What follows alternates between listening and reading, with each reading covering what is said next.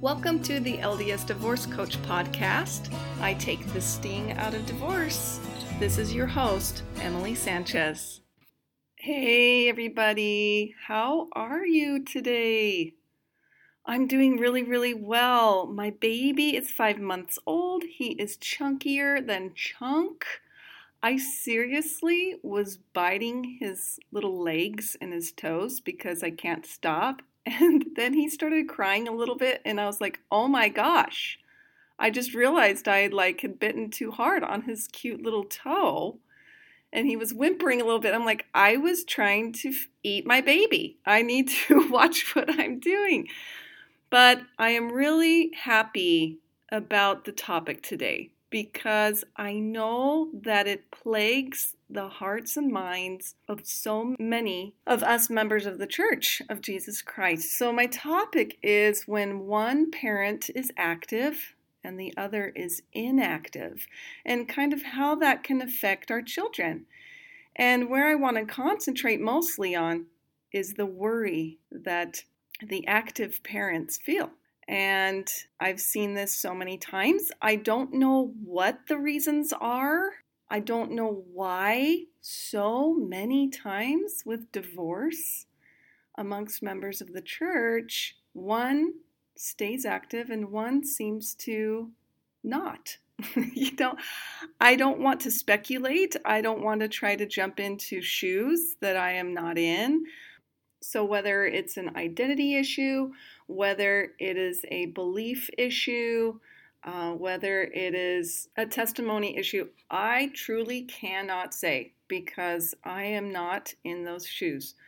But many parents worry and fret and pray and hope and work so hard so that their child, who is influenced by both parents, can find their own way, that they can feel the Spirit, that they can have a testimony.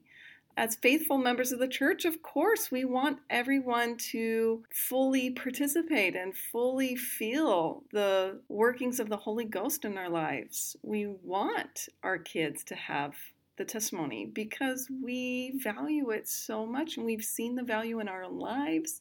We know the blessings that come, and it's a deeper issue in our faith where we believe families are connected as faithful members. And of course, we want that connectivity to last forever and ever together as close as we can be throughout the eternities. It is not a salvation issue. That's not it. We believe all have been saved through Christ, but it is an eternal and more of a progressive and progression issue that we don't even understand fully ourselves and sometimes forget the promises of Christ that I will get to in a second. So, but basically just for our on-earth purposes, we want our kids to be happy, plain and simple. We know that by obeying the commandments and understanding the laws of the gospel can bring true happiness and joy, not fleeting feelings of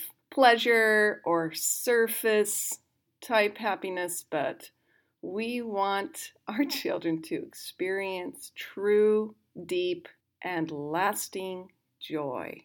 So, let's talk about one of the most amazing stories that was shared with me. I went to a Stake Relief Society conference, and our stake president shared an amazing story from one of the members of the stake.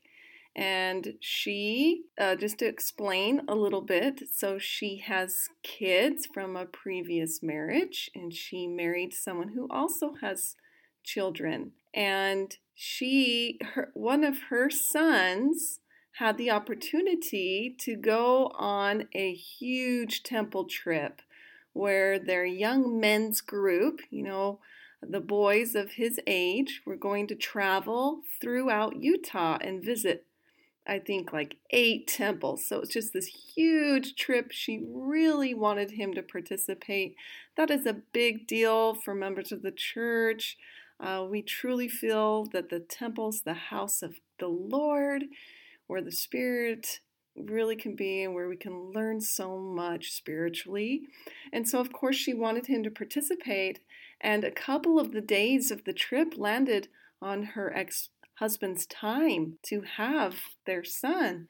And he was not budging. He was saying no. And, there were the young men's leaders who tried to talk to him, who had befriended him. He was a nice guy. He just did not want to budge on his time. He did not see the value of it.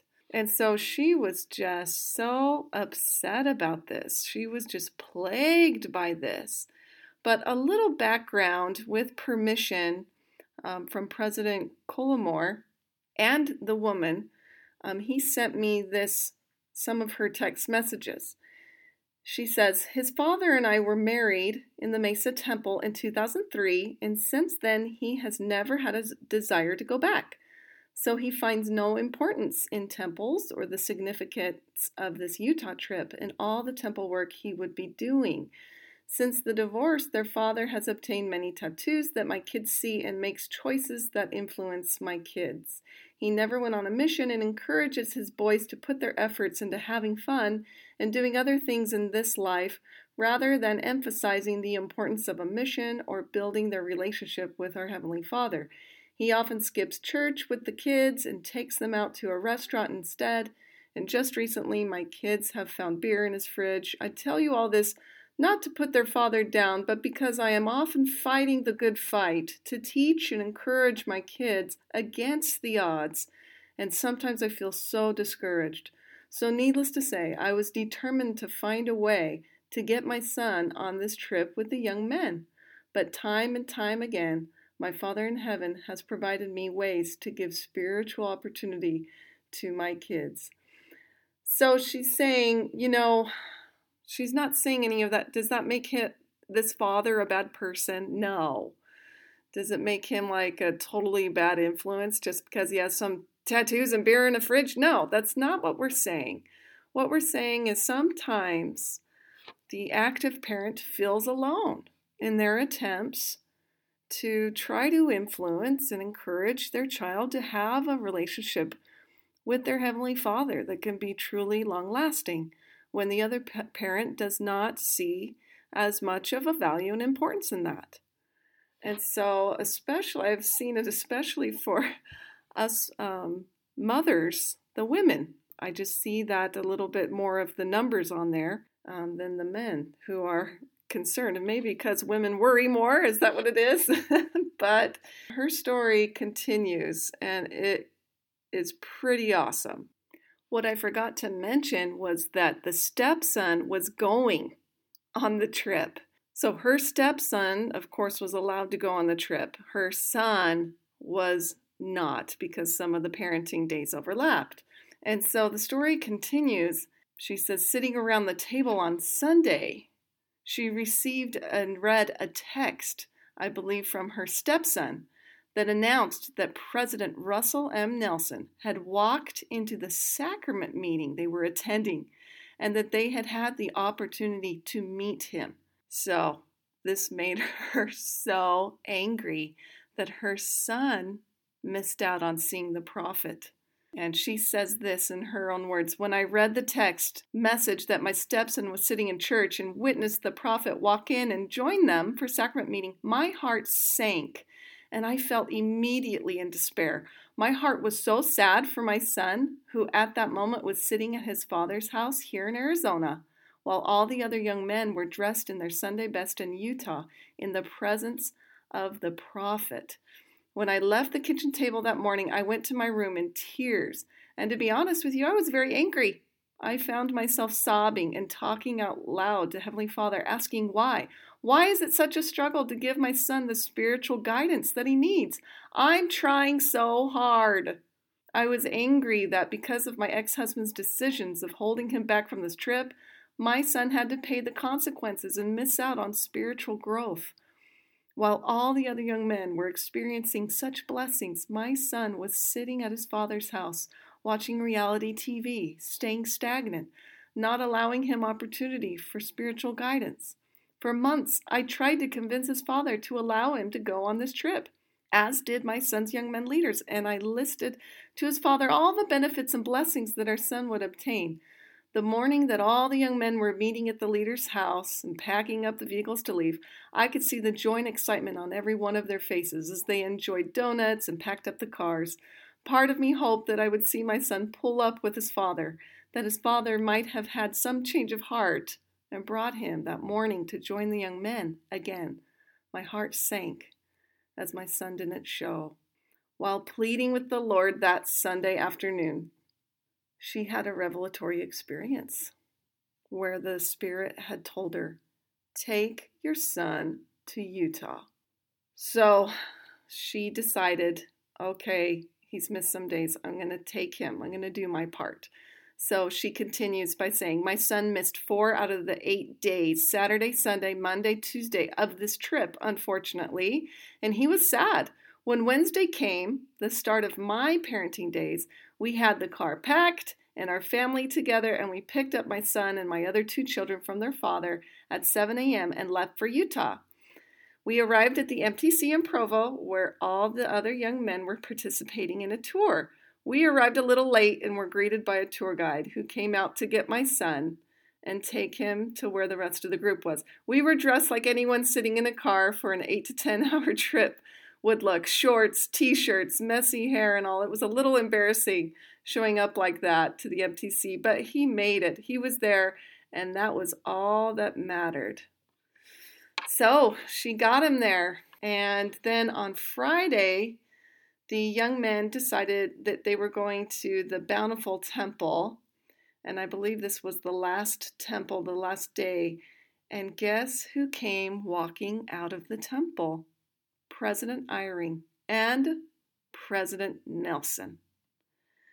She continues by saying, when I found out that my son had the opportunity to see the prophet during his time on this trip, I was without words. My Heavenly Father knew the pain that I was suffering that Sunday morning when I was pleading with him and granted our family a tremendous blessing to let us know the depth of his love for us.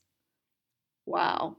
And they also said that they were able to talk with President Eyring and meet President Nelson. You know, that brings real tears out. That really does, because it's so cool to see a firsthand experience of someone. Now, does it always end so happily? Where we do our little part, we get them wherever they need to go, and they end up, having these great spiritual experiences? No. It's not always going to end up like that. But my point in the story was that all the active parent can do is do their part. That is all. It's interesting because she said the words that I hear so much, and I myself have been in this situation. I'm trying so hard. That's what everyone says. Well, we are not the ones who can save them. We aren't. It is the Savior. It is the Good Shepherd. He has them. And there is a beautiful, beautiful scripture in 1 Nephi chapter 22, verse 25. And he gathereth his children from the 4 quarters of the earth, and he numbereth his sheep. And they know him, and there shall be one fold and one shepherd, and he shall feed his sheep, and in him they shall find pasture. And it's interesting, that phrase, he numbereth his sheep. If you're a member of the church, your child is probably baptized. That's one way he can number his sheep. He knows them. We know the parable of the 90 and 9, where he went. He has his sheep numbered. He will go and call for them. And as we do our best to live the gospel the way we know how and present opportunities for them to feel the Spirit, and that they can see our example as we are trying to live it in our own lives, they will hear the call of the Good Shepherd. They will. There's promises. There's another awesome scripture that really has given me peace, and it is 1 Nephi 20, verse 17 and 18. And thus saith the Lord thy Redeemer, the Holy One of Israel, I have sent him, the Lord thy God, who teacheth thee to profit, who leadeth thee by the way thou shouldst go. 18. Oh, that thou hadst hearkened to my commandments, then had thy peace been as a river, and thy righteousness as the waves of the sea. I love that. Then had thy peace been as a river. Gosh, I would love to feel that peace. And I can promise you and know and even testify that as I just do what I'm supposed to do, I feel so much better, and I can feel that peace as I do not understand the full concept and the power that Christ has. We cannot understand the power of Christ and His grace. We don't get it. And we try to think about it, and we think of all the things that we don't do.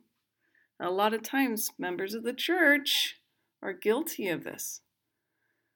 That we aren't thinking about the grace of Christ, and His power to save is so mighty. We can't comprehend it. We don't know. We don't have all the answers, and that can drive us crazy. So we try so hard, but it is not us. It's the Savior who saves. It's the Savior who can lead. It's that Spirit. So as we just create opportunities for the Spirit, that's where that can flow to our children. And then we lean and trust in the Lord. I mean, you go to the scriptures, there's so many more verses about trusting in the Lord. One thing I didn't mention from the sister's story was just before they went on the trip, they were having their oil changed, and it was discovered that there was a huge problem with their car that would not have been detected had they not gone and gotten this oil change. So she knew that that was a huge blessing, that it would have completely made the car unoperable. And she mentioned other little blessings along the way, that as her and her spouse tried to, obey the commandments, they were truly blessed. And the Lord hears you. And even when we don't see what she was able to see, we can see the small things if we look and focus. Watch where our focus is. If our focus is on, I'm trying so hard, and look at what, the co-parent is doing and their influence, and they're doing this or that around them. Well, your child is supposed to see that. Your child, that's a weird concept, but your child is supposed to be exposed to everything that she or he is seeing. She or he is supposed to have that parent in their lives. There's lessons there that they need for their own lives. Oh gosh, that was a big one, but I truly love that story so much, and I just wanted to fill you with the hope that comes from the gospel of Jesus Christ. One of the scriptures that's super famous, I'm going to turn to it really quick, but it is 2 Nephi 31, verse 20, I think. I'm turning to it, but my husband and I have recently looked at this, and there's just something really cool in it. It says, "Wherefore ye must press forward with the steadfastness in Christ, having a perfect brightness of hope, and a love of God and of all men. Wherefore, if ye shall press forward, feasting upon the word of Christ, and endure to the end, behold, thus saith the Father, ye shall have eternal life." It's such a beautiful scripture, kind of a famous go-get-em type scripture in the faith of the Church of Jesus Christ. But what we noticed this time, and my husband pointed it out, was it says, a love of God and of all men. There's the two great commandments, a love of God and of all men. Do we truly have that? And what I noticed was having a perfect brightness of hope. Do we really have that? Where is our focus again? Is it on a perfect brightness of hope?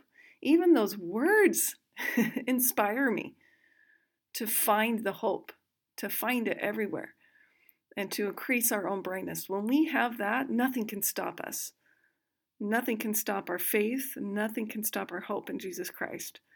So, thanks guys for listening.